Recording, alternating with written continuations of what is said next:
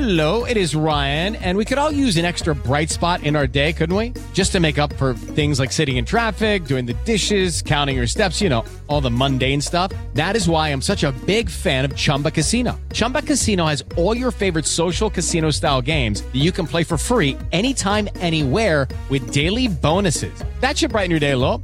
Actually, a lot. So sign up now at ChumbaCasino.com. That's ChumbaCasino.com. No purchase necessary. VGW Group. Void where prohibited by law. See terms and conditions. 18+. Hello, it is Ryan, and I was on a flight the other day playing one of my favorite social spin slot games on ChumbaCasino.com. I looked over at the person sitting next to me, and you know what they were doing? They were also playing Chumba Casino. Coincidence? I think not. Everybody's loving having fun with it. Chumba Casino is home to hundreds of casino-style games that you can play for free anytime, anywhere, even at 30,000 feet. So sign up now at ChumbaCasino.com to claim your free welcome bonus. That's ChumbaCasino.com and live the Chumba life. No purchase necessary. VGW Group. Void where prohibited by law. See terms and conditions. 18+.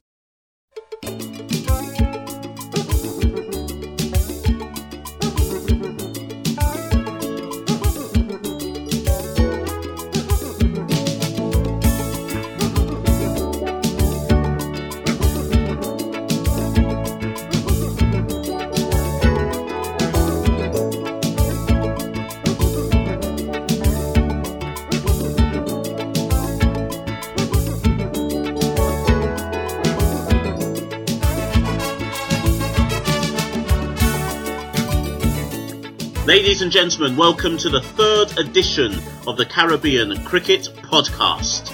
I'm your host, Mashal St. Patrick Hewitt, and with me as ever, we've got...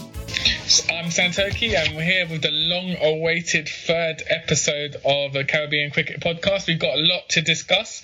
Afghanistan versus West Indies had a great competitive series, and we'll look ahead to West Indies' upcoming ODI and T20 series against India. Santoki, listen, it's been how long since the second one? What is it? At least, it might be a month and a half since we last did one, Boy, yeah, I think it's, about 6 weeks, I think. But, good things come to those who wait. That's the thing, the art to doing a podcast, you see, the podcast market is super oversaturated. And we're just trying to keep people waiting by doing one whenever we feel like, as opposed to doing one every single week. And making people get bored a bit. So, ladies and gents, if you've joined us, thank you for those who listened to the second episode. That there was something like a 45% increase on those who listened to the first episode. So, thank you to those who listened, and we'll try to keep the content good on West Indies cricket and share. You don't need to do any of that kind of iTunes rating and all that because we don't know how to put it on iTunes. So don't worry about any of that. Just listen and share it, and that'll do us. So Santoki, let's get straight into it. Since we last spoke, or since we last did a podcast, I should say, the big news for the West Indies, as you said, was their tour to Afghanistan. Both of us were excited about that because it represented a potential chance for West Indies to actually end their ODI hoodoo.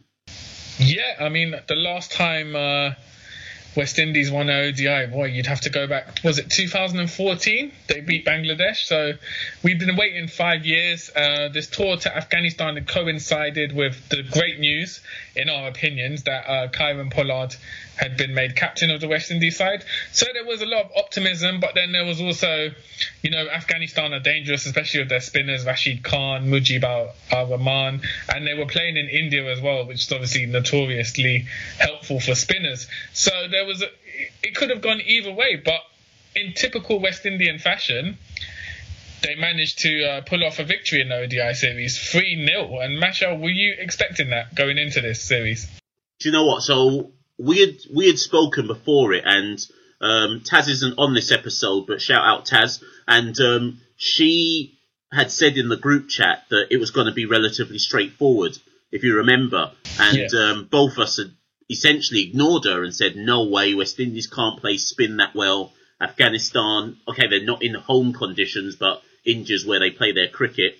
And I don't know, I was more like wanting it in hope than believing that the West Indies could go there and perform. But with Pollard as a captain, I at least knew that we'd be a bit more aggressive in our approach and a bit more forward thinking in how we played our ODI cricket. Yeah, I mean, if you look at the series as a whole, I don't think it was a great performance from the West Indies. I think they managed to be slightly better than the Afghans, who had an abysmal ODI series. Roston Chase and Shai Hope, obviously the standouts. They especially in the first ODI, Roston Chase hit a 94, and I think Shai Hope hit a century in the final one. So those were the key batsmen, but the top order still looked fragile. I mean, I wouldn't be confident of that top order performing well against the likes of, an India and England, or even going down like a Bangladesh, for instance. They didn't instill me with that much confidence. No, you're right, and it's hard because I don't want to undermine the achievement. A 3-0 is still a 3-0. Exactly. And in fairness to Afghanistan, they've beaten other teams at home in India. So we can't diminish what the West Indies achieved. But I do think a lot of it was to do with the poor Afghani batting. A lot of their pretty much in all of their innings, they gave wickets away when they didn't need to, which just made the task a lot easier for the West Indies. And I think, if I'm right, I just need to remind myself, but in fact, no, in two of the ODIs, the West Indies elected to field first and chase the total. And they evidently backed themselves to chase whatever Afghanistan could put on the board. And I think you're right. The batting lineup for the West Indies still needs an awful lot of work. And given that India are up next, I'm like you. I'm not instilled with any confidence going towards India. Yeah, I mean, bowling wise, we could take some positives from West Indies bowling wise in the sense that it was shared amongst everyone. So Holdar was very economical, took a few wickets. Chase was excellent on those spinning pitches. Sheldon Cottrell had a good ODI as well. Kemo Paul came in the last one, took 3 wickets, was very economical as well. So in terms of bowling, it seemed like there was a great spread of quality throughout that side, and they performed well in India, which is surprising. You wouldn't expect West Indian pace bowlers in this generation to perform that well on the subcontinent. Yeah, no, totally, and I'm glad you raised the bowlers. I think Chase, for me, deserves a lot of credit because he's always said that he wants to get into the West Indies ODI team, and I think up until this series, he keeps coming in, then he doesn't really perform to his capabilities to then justify him staying in the side. But when you think of the skill set that Chase has, it's a surprise that he's only just shown now on the international stage that maybe he should be an integral part of the ODI side, because I've come to the conclusion that we now have to consider Roston as a legitimate international all-rounder. Yep, and remarkably, he plays spin so well. I mean, if you look at the India test last year, he scored a century. He's always done well against Pakistani spinners, and then again in this series, he seems to manage to have a great control of the spin, and it's whether he's learnt that in Barbados, if he's come through the Bayesian system like that, or if that's just a natural talent. He's just got an ability to play spin and manage to hold his wicket against it. Yeah, 100%, and I think his last tour to injury got, no, it was test matches, but I think he got another century on his last tour. You're right, he does play spin well, but I think going back to an earlier point you made about the ODI lineup, I mean, we were going to kind of cover it at the end, but we kind of have to segue in and out of it because they've named an unchanged side to go to India in all four, in the ODIs and the T20s. But with the ODIs, as you said at the start, that will probably mean that Brandon King will obviously get another chance. He has to. So he will still open with Evan Lewis, which is obviously and I don't know if you heard, they sounded Chris Gale out, and he's obviously declined to play. I'm surprised that they're even considering Gale playing, but the opening pair it looked fragile against Afghanistan, and then. I don't know where you stand on Hope. So Hope in the ODI series averaged 229. And in ODIs, Hope he's pretty imperious when it comes to ODIs in terms of his international record. I think he's averaging over 50 after I can't remember how many matches. I'm going to say it's 60 odd now in ODIs, which is phenomenal. But I've often been critical of Hope because his strike rate I think his strike rate on average now is about 75. Obviously, I'm not saying drop Shy Hope, no way.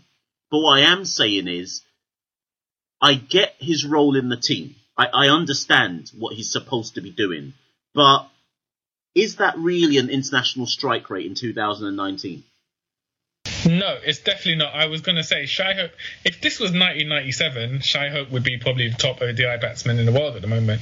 I think this series suited his strengths because it was a throwback series in terms of the highest score made in the series was 253, which is ridiculously low for an ODI series in 2019. So Shy Hope, he suited this series because it was a low-scoring series. But in general, if you were to place that on against any other side, his strike rate is appalling. I mean, in the last ODI series, I think West Indies were chasing 250, and he ended up scoring 109 not out off 145 balls. Now, if they were opening their batting and he'd done that sort of innings, you would say it was a match-losing innings. Strike rate of 75, not out opening, and you've only scored 109 off 145 balls. So I think for West Indies, he's good at the moment because he anchors a weak top order. But going forward, he's not that sort of explosive batsman who you need firing from the get-go. Yeah, and actually, thank you for reminding me, because I actually just said King and Lewis opening when, of course, it was Hope and Lewis opening. And I guess going forward, the West Indies, they're not thinking, or at the moment, certainly, they don't have a Chris Gale. They don't have a second Chris Gale. Evan Lewis was supposed to be that, but the point is there's not two Evan Lewises, there's not two Chris Gales at the moment.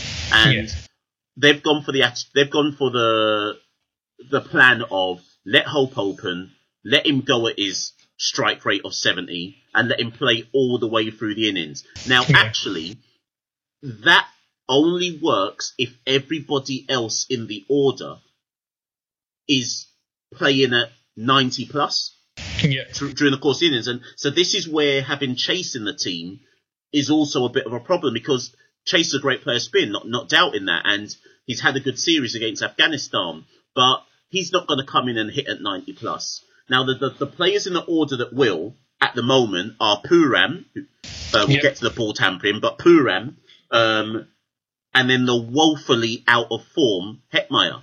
And then obviously Pollard as well coming in at 5 or 6, depending on where he's coming. And like you say, the lineup is just shaky. And if they don't come off, you're then left with a situation where Hope can't really accelerate. Or not accelerate quick enough to cash in on his slow start. I know he's played 1 or 2 T20 knocks here and there, which show he has that ability, but I don't think he's got that game all together as one yet in ODI cricket. So I just feel like the ODI team is still a huge work in progress. Yeah, definitely, it's a work in progress, and I feel like Pooran's had good moments, but if you look at it overall in terms of Lewis, Pooran, Hetmeyer, 2 years ago, those guys in the lineup, you'd be massively looking forward to. You'd be like, all right, this is explosive. These guys can get 350. They haven't seemed to have developed in West Indian colours. And at the moment, as you say, it's very fragile. You're expecting Hetmeyer, at the moment, you're expecting him to go out for less than 10 single digits, just the way he's batting. Lewis, his form has dipped in ODI format as well. So it's whether these guys can develop again and live up to the potential which we know they have. So looking at the West Indies, looking at the India series, like I say, unchanged side, so I don't really see too much of a change in the order going forward. I mean, Brandon King actually played all of the T20s. He only played one of the ODIs. Actually, I think he came in for the very last one, and I think he hit a 39. So. It's. I would assume the order against India will go something like Hope, Lewis, Hetmeyer has to be dropped. Surely he's got to be dropped. Now, you know that I've been cussing him now for at least what is it now? I've been cussing him since Pretty much since the World Cup, I've been cussing him. Since the World Cup. I think the World Cup was, And in fairness, I'm now wondering if people are actually now going to start listening to me when I'm cussing Hetmeyer. Because it was a subpar World Cup. He was awful at home. Even before the World Cup, he was terrible in the IPL. Mm-hmm. Then he was subpar in the World Cup. Then he was terrible at home against India. He's gone to... then he was terrible in the CPL. Yep. Then he's gone to Afghanistan and been atrocious. And he still got picked to go to India. And if he doesn't come good in India, I genuinely think he has to be dropped now. Yeah, I mean, I can envision, if we lose the first ODI, I can envision them dropping him for potentially Sunil Ambris, bringing in Sunil Ambris to have a go as someone who can kind of stabilise the innings, similar to Hope. But again, I think they'll give him a chance for the first ODI against India. I think Hetmeyer will be in that lineup. Yeah, I mean, I suspect I think he plays in the first game, but he must know the pressure is on him. And much like with Darren Bravo, who's gone away and obviously top scored in terms of averages in the domestic Super 50. I'm not saying Hetmeyer's a bad player. I'm just saying he needs a break. That's actually all I'm saying. He needs to find some confidence. A good comparison would be Johnny Bairstow for England, who got dropped from the Test side because he'd been averaging like 17 or something over the summer. And the selector said they're not dropping him because they don't think he'll never make the side again and they're discarded him. They just want him to reevaluate his game and come back into the national side. And I think that's where we need to go with Hetmeyer.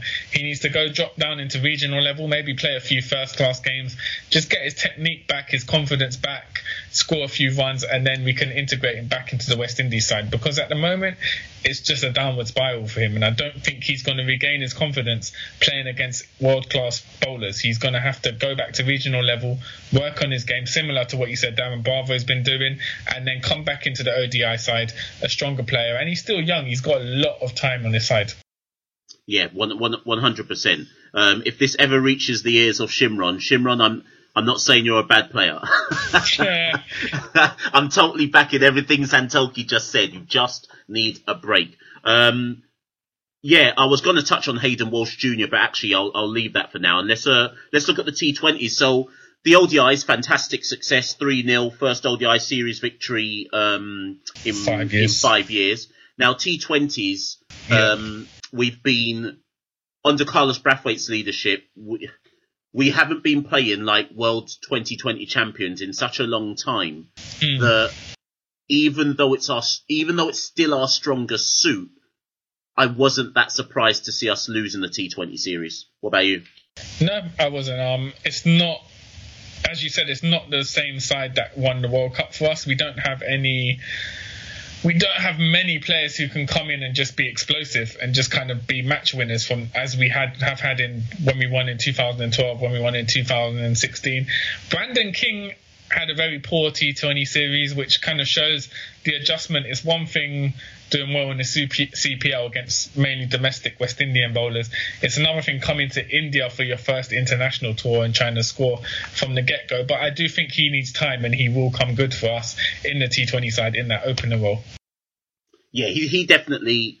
I would like to see him play all 3 games against India. I think the step up from West Indies domestic cricket, CPL's kind of an international tournament, but the step up from West Indies domestic cricket to international cricket is huge.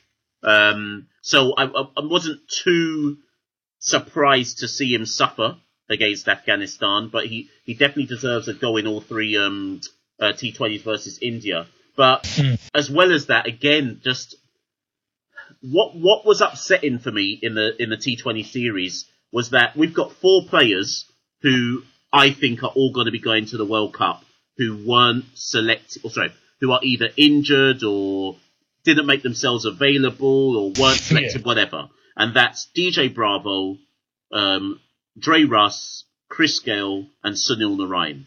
Now, yes, okay, there are some people, yourself, who say the jury is out on Chris Gale. But what I am saying is none of the players in the just concluded series versus Afghanistan did anything to warrant not just calling all of those 4 back into the side when they're next available. What do you reckon? Yeah, I agree. I think if you're Narayan or Gail watching this series or following this series at home, you've got nothing to worry about, really. As soon as you make yourself available, you're back in a squad because, as you said, nobody really stepped up to the mark in terms of this T20 side. I was disappointed that Lendl Simmons didn't get too many chances. I think he just got the one game, didn't he? Yeah, he just got one game, scored 7. I'd like to see him given a go in India. I'd like to see Simmons because I think Gayle, as you said, Gayle, I'm not, at this point in time, I'm not the biggest fan of him potentially starting in the World Cup. He'll be nearly 41. I do feel that we need a solid backup for him, and I think Simmons could be that guy because he's just so experienced and he's got that quality to accelerate in the T20 format. So it was a shame he wasn't given a run. He only scored 7 runs in his only T20 game. So I'm hoping they'll continue and play him in the 3 T20s against India. And obviously India's a side he's notoriously done well against, as we saw in the 2016 semi-finals of the T20 World Cup. So again, I would like to see Simmons get a few runs, get into the T20 side, and again increase our options of a backup opener for the World Cup next year. Yeah. Quick shout out for some of the bowlers though. Kesrick Williams. I wouldn't have picked him to tour Afghanistan. He actually had an alright CPL, but he just wasn't on my radar. But he got 8 wickets across the 3 games. His economy was low for modern T20 standards. So shout out Kesrick for putting himself back on the international stage. And another player, he had a very good CPL, but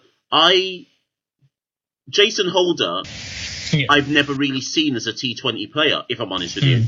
And obviously he captained the Tridents to the CPL title, and his role in the CPL tournament was essentially he was bowling his 4 overs right at in the power play and being really, really miserly. Players were struggling to pick his length, and he was basically getting a lot of wickets as people couldn't pick him properly or play him properly. And again, he only got 3 wickets, but his economy was good.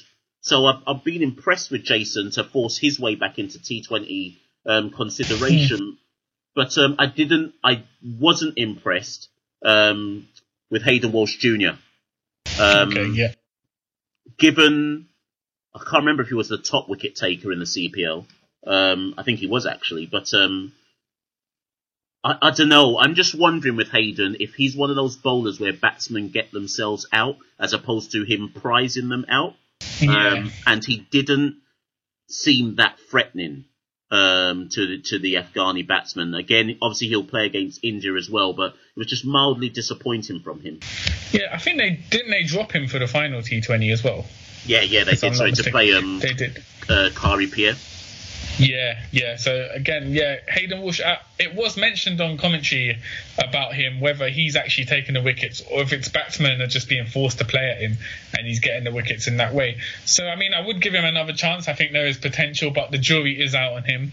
And going back to Holder, it's interesting because the first time I remember seeing Holder on TV for an extended period was actually in the IPL. I think he was bowling for the Sunrisers or maybe Chennai, one of those franchises. And he just seemed like a classic T20 bowler, big, tall, strong bowler. And the commentators in India loved him.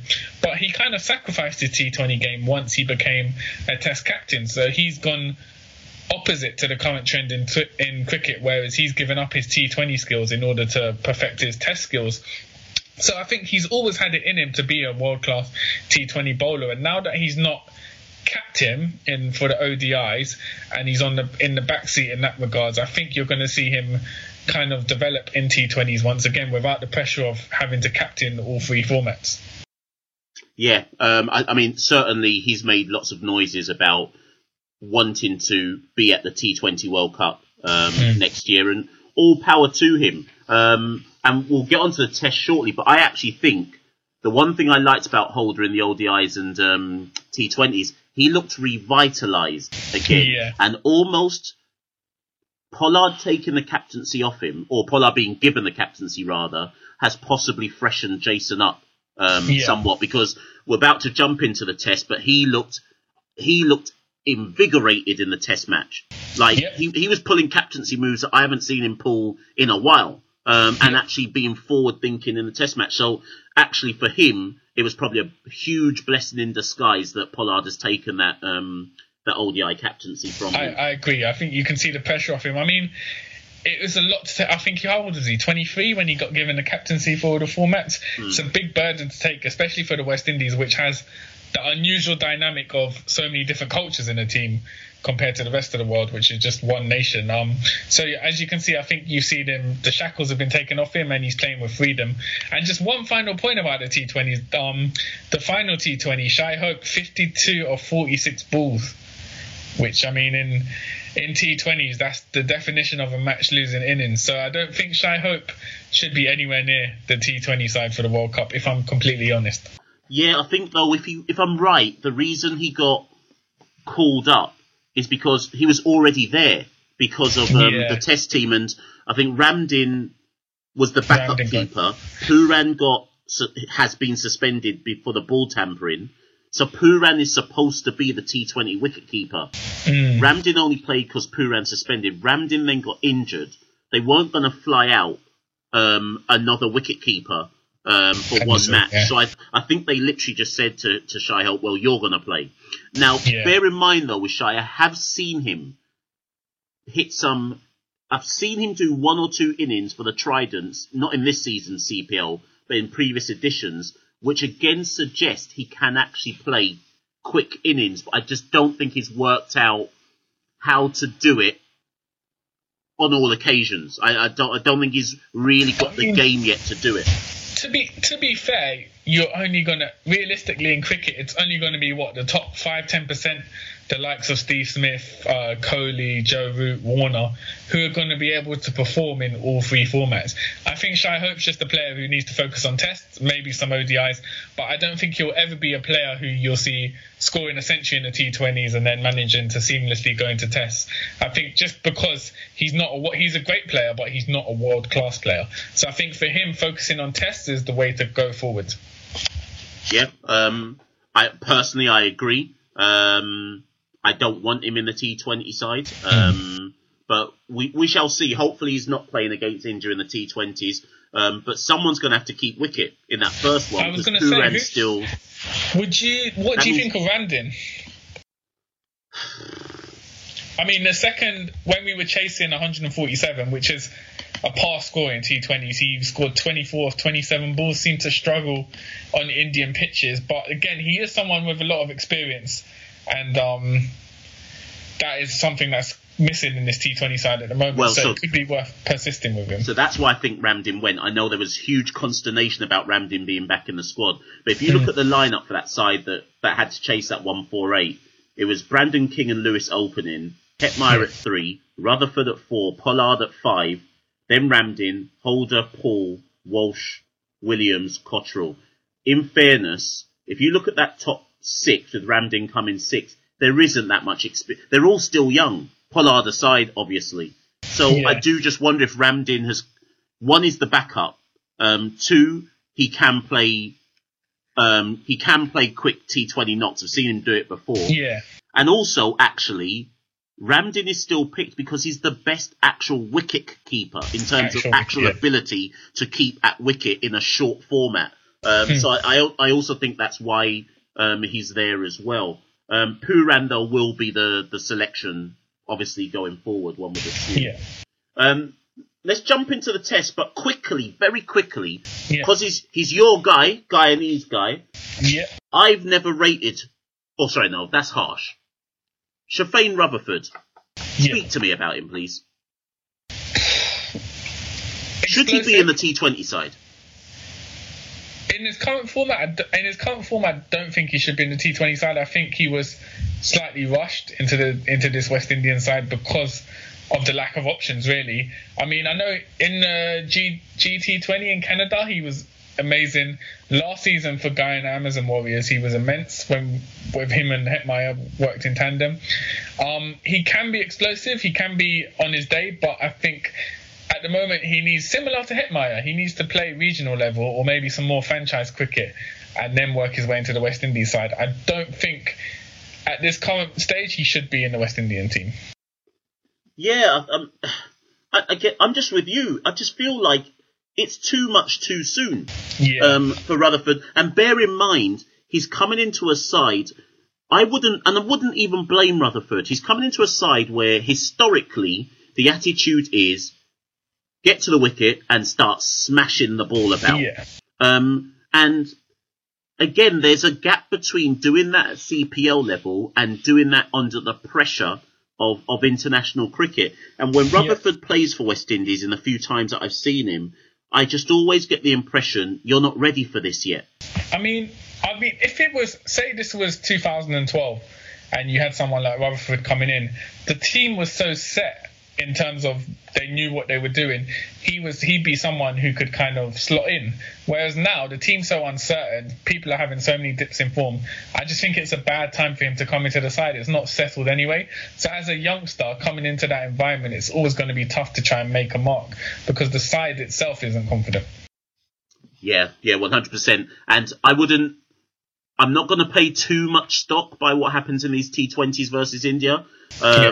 I will probably pay a bit more stock by what happens versus Ireland in January. But I think that tour, if I'm right, clashes a bit with PSL, or is it BPL? I can't even remember which one. I think it's BPL, yeah. And I just think like some of those established stars are playing a very brave game here because if they're not going to make themselves available, they're basically daring the West Indies to not pick them. So I'm not saying they must play against Ireland because most of them won't. But I don't think they should be taking their place. I don't think they should be taking their place at the World Cup for granted. Obviously, we're going to pick Dre Russ, and he probably knows that. Dre Russ could not play the whole of next year, and he'll still go to the World Cup. Yeah, exactly. Chris Gayle, I mean, I'd take him regardless, but you've got to feel like he's got to make himself available for something. I guess you could look at it that way, or you could look at it in terms of, do you need to be playing for the West Indies to make the World Cup squad, or does doing well in franchise cricket serve as a better advert because you're playing a longer stretch of T20 games? So someone like Russell, if he has another amazing season for Kolkata Knight Riders, is that enough to justify his inclusion in the West Indies side rather than him playing a handful of T20 series against the likes of Ireland, etc.? So I guess T20s is unusual in that regard because playing at club level, franchise level, can basically be a window for you to make the international side without having played a long stretch of international games in the build-up. Very true. But I just think in terms of the team harnessing everyone's role within the team, I'm going to have to look at the future tours program. I know we got Sri Lanka after Ireland, and then New Zealand and South Africa tour in the summer, and then there's CPL. There's CPL, and then straight after that, we're playing 3 T20s against Australia and 3 against New Zealand as a warm-up for the World Cup. So I think the CPL and those 6 T20 games. That's where it wouldn't surprise me if that's stretch. Yeah. By the way, we're still going to win the World Cup. By the way, irrespective of all this, I'm confident. It's not even in doubt for me. I think just as we've said before in the podcast, and I mean in a group chat with Taz, just because there's so much experience in that side, everyone on their day, if you put everyone together, the likes of Gale, Lewis, Bravo, Pollard, they all know exactly what they need to do, and they don't even need to be playing together. They just know specifically what their role is. If we need to chase 60 in the last 3 overs and you've got Russell and Pollard, you're going to be confident they can do it regardless of their form. So I think, I'm very confident that we can win it in Australia, which would be great, bearing in mind our historic rivalry with the Aussies.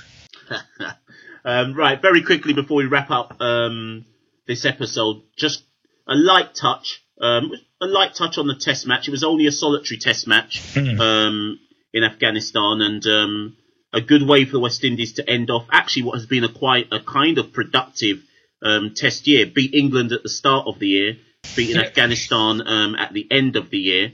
In fact, I think the record over the whole of over 2019 is a winning record, which is very, very rare. But the star of the show, 2 stars of the shows in the test match, Rakeem Cornwall with his 7 for 75, which essentially set up the win. for the West Indies in the first innings. Was Afghanistan were all out for what, 180 odd, was it? 187. So Rakeem Cornwall 7 for 75, doing a lot of justifying a lot of people who've been backing him for the last 3-4 years. He's been the top spinner in the Caribbean for so long, and his weight was the only reason he wasn't being picked. It wasn't on ability whatsoever. And in fact, he took 10 for the match, because he took 3 for 46 in the second innings.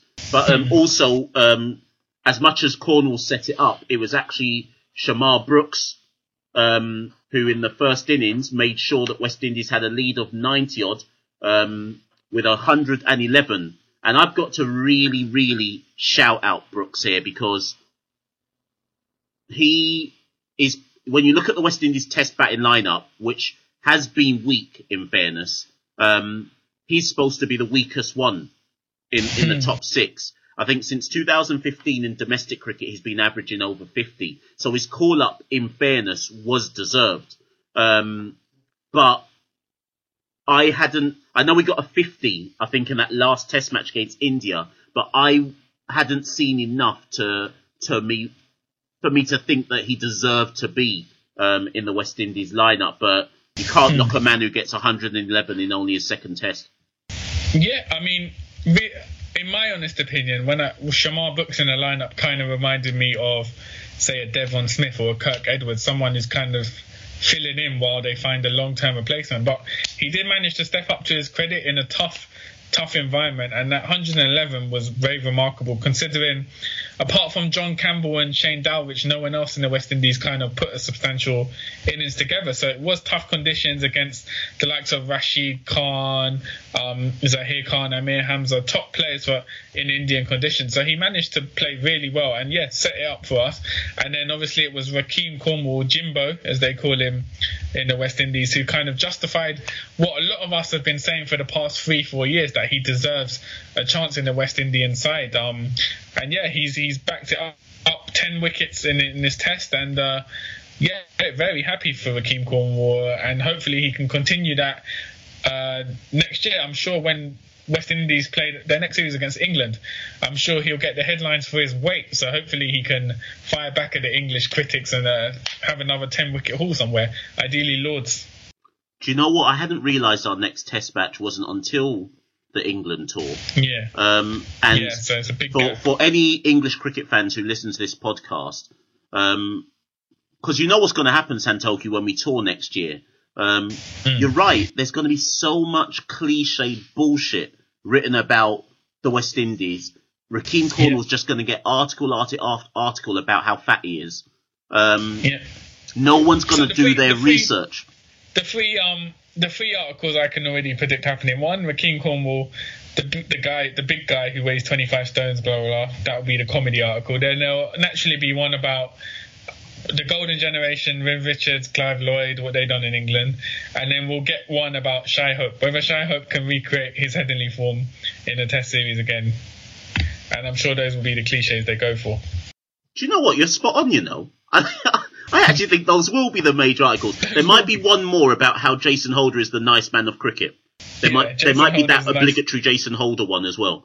And we might get one about, they managed to slot in something, even though it's tests about West Indies mercenary players and the likes of Gale and Andre Russell turning their backs on the West Indian cricket, which will have nothing to do with the test, but it's something which I noticed on the last tour. They managed to throw in a few little digs about the mercenary aspect. I said this the last time West Indies toured, and I'm going to say it now with 6 months to go. Let West Indian writers write on West Indies cricket when West Indies tour next year, and stop writing the same piece you've been writing since 1985. Yeah, I just need that out there. To the media. But yeah, no. To kind of just sum it up though, an excellent performance in the Test match, and like I say, a long wait for West Indies to get any points in, because this didn't count towards the World Test Championship. So by the time we play England, we'll still be on 0, and we'll probably be bottom of the table by then, because other teams would have picked up points. But in fairness, most teams are gearing towards the T20 World Cup. and that's taking more priority in terms of preparation than Test matches. So a long time. In terms of West Indies cricket, though, they do have the 4-day comp starting in January. So players like, if Darren Bravo doesn't get a call up for the ODI squad against Ireland, it's players like him, Hetmeyer, if he gets dropped, need to be using that 4-day competition to get some runs and restate their claim to ensure that when that England tour does come around, that they're actually travelling with the squad. Yeah. But I mean, on the whole, it's good to finally have a series as a whole, which we'd be happy about. ODI series win and the Test series win against Afghanistan. So a good way, even though against India will most likely be battered, this is a good way to kind of have something to be happy about towards the end of the year. We're planning to drop another episode just before maybe just after or just before the India series starts. Look out for a second one in a week. We are Caribbean, however, so the chances of that happening are currently about 2%. But we've promised ourselves we're going to do it. In the meantime, though, assuming that we don't before the India series starts, very quickly, Santoki, your predictions for the ODIs and T20s, both. I think it's 3 matches in both. Your prediction of the scores? I think ODIs 2-1, T20s 3-0 to India. I'm going to go with ODIs 3-0 to India. T20s 2-1 to India. Interesting. I hope we can win a game in one of them, but at the same time, if it ends 3-0 in both, I wouldn't be surprised. Exactly. Well, there you go. Ladies and gents, that's been episode 3 of the Caribbean Cricket Podcast. You can find us at Carib Cricket, CARIB Cricket on Twitter, and you can find us at our individual handles as well. Mine's MASH, MASHSTPADDY, MASH St. Paddy, and you can find Santoki on. Mine's at Santoki, SANTOKIE 89, and please do continue to interact with us on our Caribbean Cricket Twitter handle, because whilst our podcast is sporadic, we do get consistent and great conversations with you guys on social media. So long may that continue. Yeah, most definitely. And if you'd like to contribute, if you'd like to come on, just hit us up. We're always welcome for guests. We've been your hosts today. Thank you and good night. Take care, guys.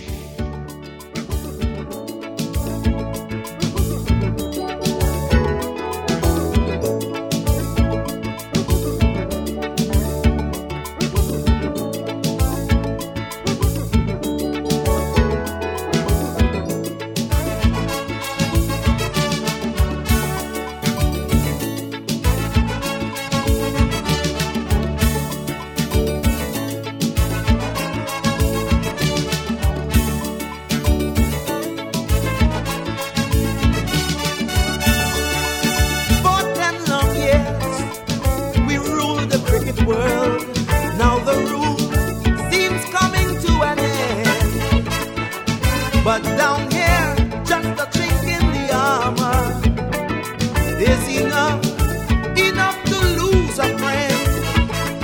Some of the old generals have retired and gone, and the runs don't come as they did before. But when the two says go, don't you know the desert needs come? We've lost the battle, but yet we will win the war.